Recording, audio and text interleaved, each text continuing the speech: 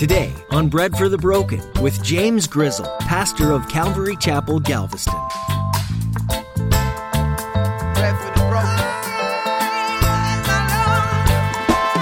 That never goes well, especially in a family. To be envious or jealous of somebody else within the family never works out. Never works out. Weep with those who weep. Rejoice with those who rejoice. Learn to stay just focused. Somebody's doing well within your family. Hey, good job. Good job. Somebody's suffering within your family. Know how to come alongside them. Somebody's getting blessed way more than what you are within your family. Just learn to say, you know what? Hey, praise God for that. It's so easy to be jealous of other people, especially family members. Today, Pastor James will remind you that it's never good to be envious or jealous of other people. Instead, you should be happy for those who are blessed and come alongside those who are hurting and need encouragement. Pastor James will show you an example from Rachel's life of how envy is very destructive. Instead of doing things her own way, Rachel should have prayed and asked God for help. Now here's Pastor James in the book of Genesis, chapter 29, with today's edition of Bread for the Broken.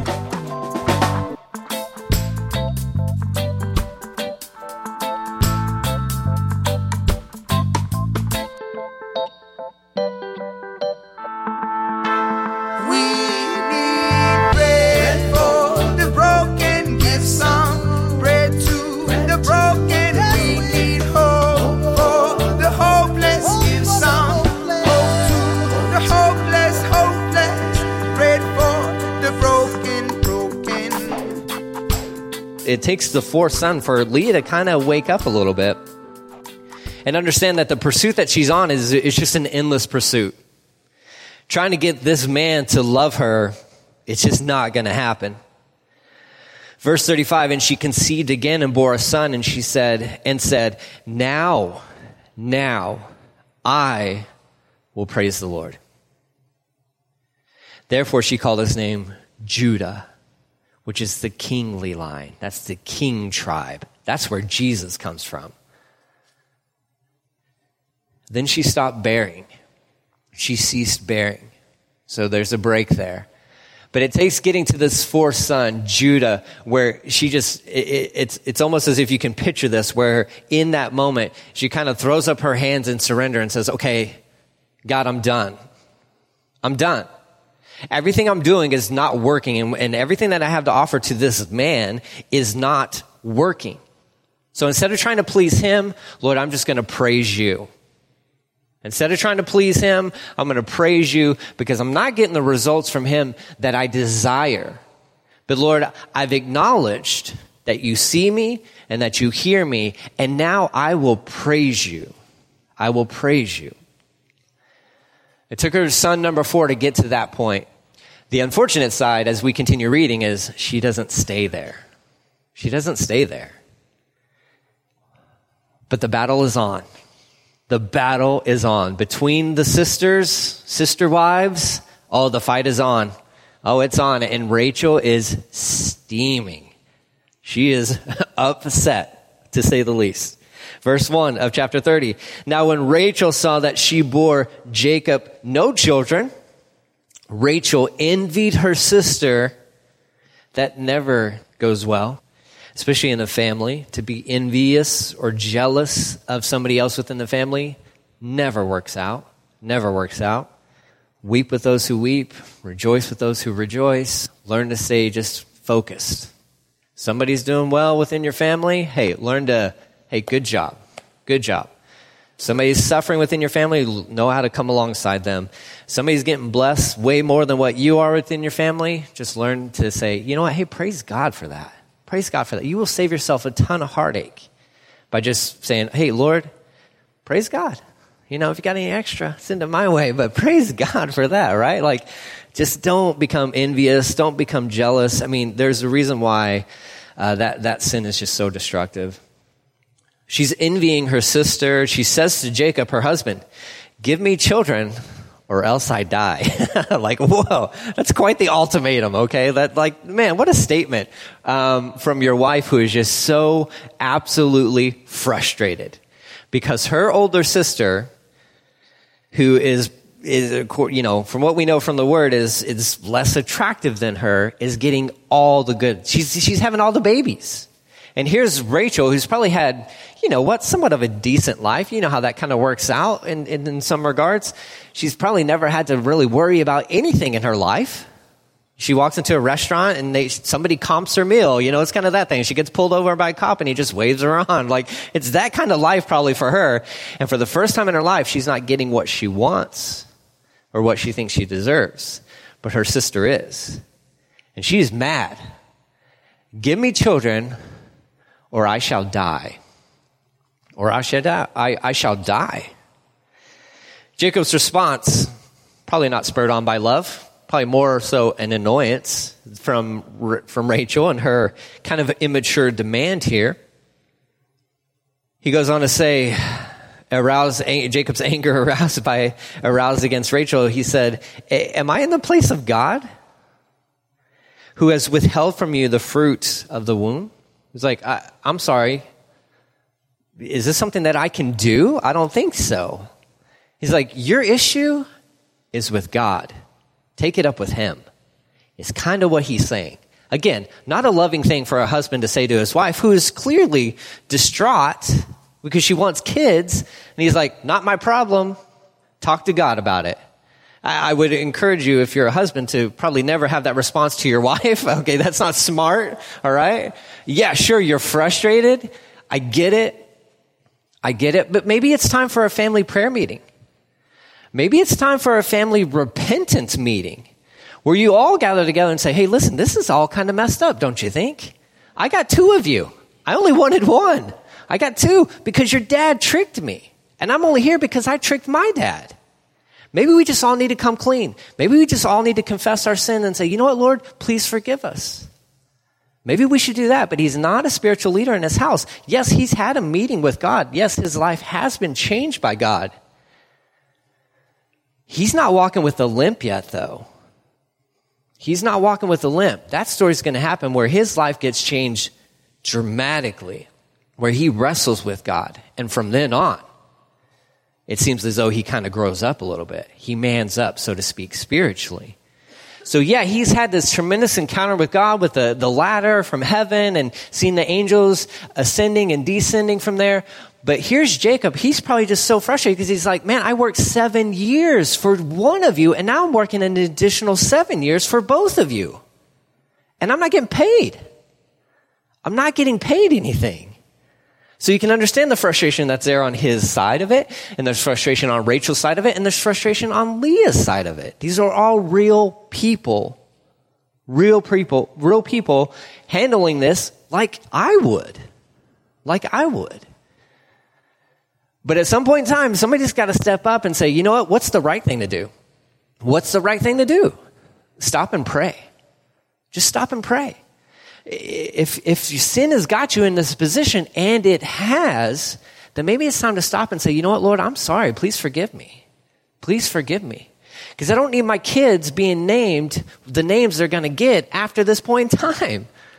Because it's nonsense from here on out. It's just crazy. His anger is kindled. He's kind of spouting off at her. Her solution to the problem, found in verse 3. So she said, here is my maid, Bilhah, I believe is how you say her name. Go into her. And she will bear a child on my knees, that I also may have children by her. Now, this is the point in time when I'm studying this where I had to step away from my Bible and be like, oh my goodness, what? No, to bear a child on her behalf or on her knees, there's 2 thoughts behind that, and not to weird you out or anything, but just so you can understand what is going on in their brains. So it's as if Bilhah would be there laying against Rachel's knees as her husband had sex with her. There's one thought that's what that's talking about. The other thought is that Rachel would be, her maid would be on her knees as she's giving birth to the child. Both are probably true. But again, the first scenario, you're like, are you kidding me? You're kidding me, right? Like, we would go that far. We're going that far. We're that desperate to where she's like, listen, you're my husband. Here's my maidservant. Now, this was customary in that day when a woman couldn't have kids. And this was, in one sense, this is a way of saying the child that is born is not the maidservant's. She belongs to the wife. The child will belong to the wife. So this was customary in that day, but this should just give us a really good indication of where they're at, where they're willing to do this. They're willing to go to that length where it's like, okay, I'll be in the room present with you. Not only that, but I'll be holding this lady as you impregnate her. Are you kidding me? We're willing to go that far. Yeah, because we're that desperate. Because envy and jealousy will drive you down roads you never planned to go down. Family history. Jacob's like, yeah, I think my grandma and my grandpa did that. Yeah, I remember something about that. That worked out well for him, didn't it? No, it didn't. No, you should have learned from their mistake. But you didn't. He's just probably trying to appease his wife. And again, here's Jacob. Oh, another lady? Okay. He's got no problem. There's no problem going having relations with another lady. You're kidding me, right? But this is what's going on with this family. Here's my servant Bilhah, go into her that she may give birth on my behalf, that even I may have children through her. Verse 4, so she gave him her servant Bilhah as a wife. Then that's not technically, he's not married to her. So please understand that. He doesn't end up with 4 wives at the end of the story. But she's just a vessel. That's all she is. That's all she matters. She's just a vessel to provide children. That's it. Side note, praise God for Jesus when he comes in and sets things straight in our world and gives proper value to women in this world. Because trust me, it is really only Jesus who actually stood up and said, you know what? In my family, Christians, brothers and sisters, it doesn't matter. Jew, Gentile, man, woman, it doesn't matter. That's nonsense.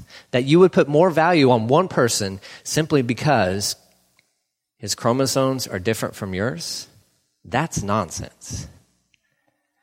But unfortunately, at this point in time, this is kind of how it was. We'll even see that with a daughter is going to be born, and that even that her name is mentioned is a miracle in and of itself, because nobody cared when a daughter was born.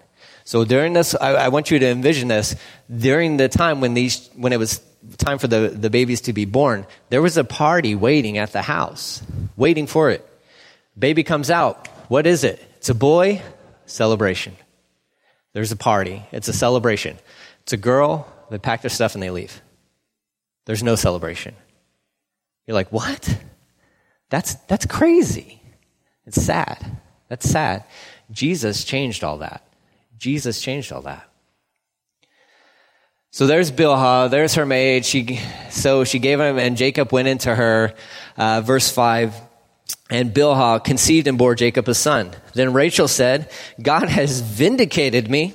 God has judged my case, and he has also heard my voice and given me a son. Therefore she called his name Dan. So my goodness. So she brings her maidservant into this as a solution, and she says, take that, Leah, in your face. God has blessed me. God's vindicated me. What do you think about that? Like this isn't really like hey, praise God for this new life that was born. That's not what it's saying. What she's saying is she really is just kind of like bringing God into the story, so to speak, of like, see, Leah, what's up now? One for me. And I'm the more important one, so one might as well count as 2. One might as well. See, God's on my side. What do you think about that, Leah? It's really kind of gross what's going on here between these two sisters. She's going to have another kid. Rachel's servant Bilhah. She's going to have another one. Verse 7, Bilhah conceived again and bore Jacob a second son. Then Rachel said, with great wrestlings I have wrestled with my sister, and indeed I have prevailed. You've only had 2 kids, and you haven't actually even had them. Your maidservant has. And she indicates perfectly what's going on inside of her heart. What's going on inside of her heart is she's in battle with her sister, and she names her kid Wrestling. Wrestling. That's what you want to name. You want to name your kid WWE? Like what? Like what is wrong with you? Wrestling? Wrestling, as we say in the South? Like, are you kidding me? You want this kid to be known forever. This was a fight between me and my sister. This kid represents a fight between me and my sister. That's what his name means. That's what he'll carry with him. That will also serve as a reminder for the children of Israel as they are journeying out of Israel and out of Egypt and occupying the land, and there will be fighting going on between them. And it's in one sense the Lord saying like, hey, apple doesn't fall too far from the tree. Like, this is your heritage. This is where you guys have come from. With wrestling, mighty wrestlings I have wrestled with my sister, and really should say, and I have prevailed. Victory is mine. So sad. So sad. His name is Naphtali, is what she named him. Or you see that, you just know it from now on as wrestling. Crazy. That is so crazy. Scene's going to shift. All these babies are popping out. I mean, this is like, we're talking like in succession here. I mean, these babies are just coming out. Like, I mean, the idea is that, I mean, that's like the 4 babies were born consecutively. Like, as soon as possible. Boom, boom, boom, boom, 4 babies. Then Bilhah, 2 babies. Okay, now they're on the scene. And then, I mean, and it's just, they're going to keep coming because you got 12. We're going to be talking about 12 here. But so, we're halfway there. And it's not getting any better. It is not getting any better at all. Verse 9, when Leah saw that she had stopped bearing, she took Zilpah, her maid, and she gave her to Jacob as a wife. And now again, he doesn't technically marry this lady. This is just another person, another woman for him to sleep with and to have more babies by. Because she's like, well, I got 4 and now she's got 2 and it seems like her more important than mine. So maybe I should start, and I'm not having any more kids. So obviously the relations are still happening. But I'm not, the Lord's kind of closed my womb, so I need to up the ante a little bit. I need some more kids. Hey, maid Zilpah, get in here. That's my husband. You guys, let's do what's done. And let's have some more babies. And this is what happens. So she gives Zilpah to Jacob as a wife. Verse 10, Leah's maid Zilpah bore Jacob a son. Then Leah said, a troop comes. Here comes the troop, right? Like good, or another translation is fortune. Really the idea is probably more heavily upon troop in the sense because now she is multiplying hers. And so she is identifying the fact that like, yeah, Rachel, I got way more than you. I got a troop and there's more to come. And there would be more to come for sure. But that's what she names it. Gad. That's his name. Good fortune has come, or the other way, a troop has come. If you got to name your kid a troop, just to indicate the fact that you have lots of kids, I mean, it may be time to stop and say, like, should I be having more children? Like, but you got an army now. Like, okay, slow down. We are gone off track, totally off track. Leah's servant Zilpah bore Jacob a second son, so another son by the maid. And Leah said, happy am I, sorry about that, for women have called me happy. Or blessed am I, for women have called me blessed. So she called his name Asher.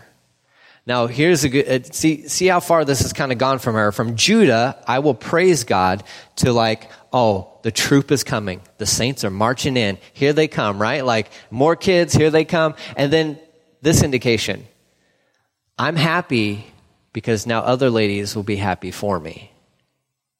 Well, that's not how it should be. That's not at all how it should be, Leah. How did you go from I will praise God to like, well, my happiness is totally dependent upon not just my husband and hopefully one day he'll love me, but actually upon how other people think about me. You should never name your kid based on that, okay? You shouldn't have kids to try to like impress people. That's not a good idea. That's unfortunate for the kid. But here she is. Listen, I'm happy because the ladies are telling me that I'm blessed because I have so many kids. So they think highly of me, so that kind of makes me feel good. Well, what happens when they stop talking about you?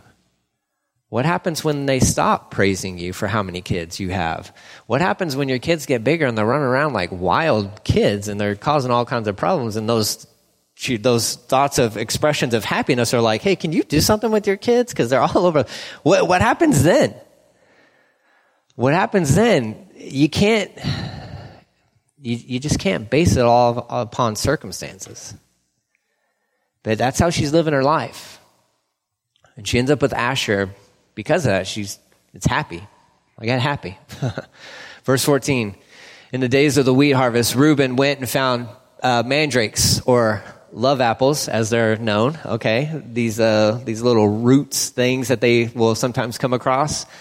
The mandrakes in the field, and brought them to his mother Leah. Then Rachel said to Leah, please give me some of your son's mandrakes. Now, these are thought to be an aphrodisiac to a certain extent, but also there's some myths or some legend connected to these things that, well, they'll make you fertile.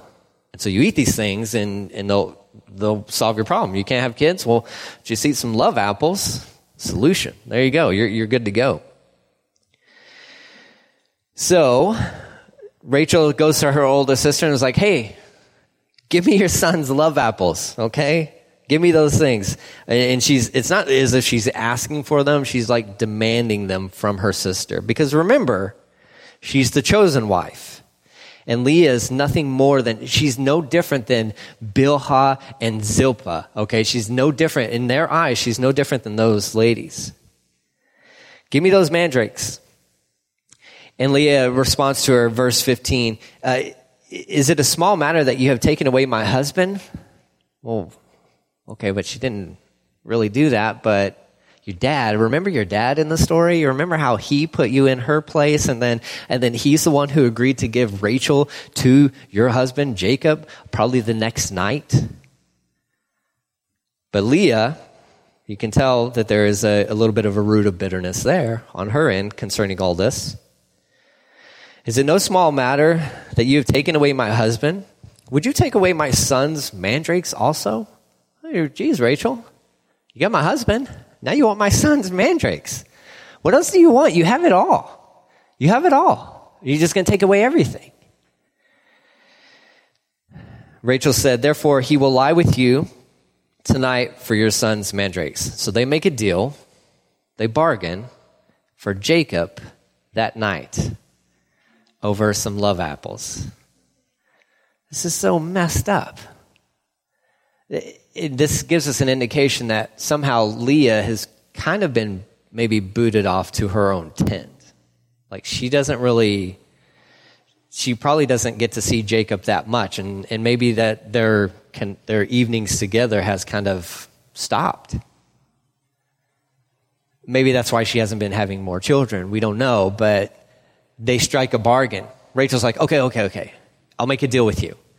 I'll give you Jacob for tonight. You give me the mandrakes. Deal. Shake on it. And they came with this arrangement, this agreement. Jacob has no problems with this at all.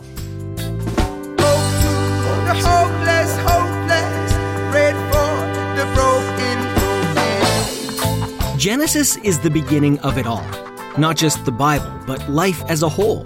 God detailed his creation story in the first few chapters of this book, and then went on to reveal his power and glory in the following pages. We learn who he is through this book, what's important to him, and how he expects us to follow him.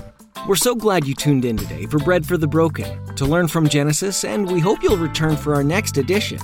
If you'd like to listen to other messages from this series, visit breadforthebroken.com. We'd also like to invite you to come meet us in person at Calvary Galveston.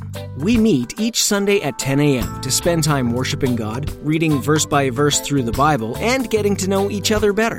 When you visit, be sure to find Pastor James and shake his hand. Let him know that you heard him right here on Bread for the Broken. Before our time with you is over for the day, we want to ask for your help. Would you partner with us in prayer? Bread for the Broken is a ministry, and in a way, a mission field. We're reaching people for Jesus through a different kind of medium, and therefore, we need to make sure Jesus is our focus. Would you pray for Pastor James and the team that puts Bread for the Broken together? Pray that we'd all keep our eyes fixed on our Savior and be willing to follow Him no matter where He leads. Thanks for lifting us up in prayer before the Lord. Know that we too are praying for you each day. And thanks for tuning in today to Pastor James' message on Bread for the Broken. We pray that you find hope and new life in Jesus.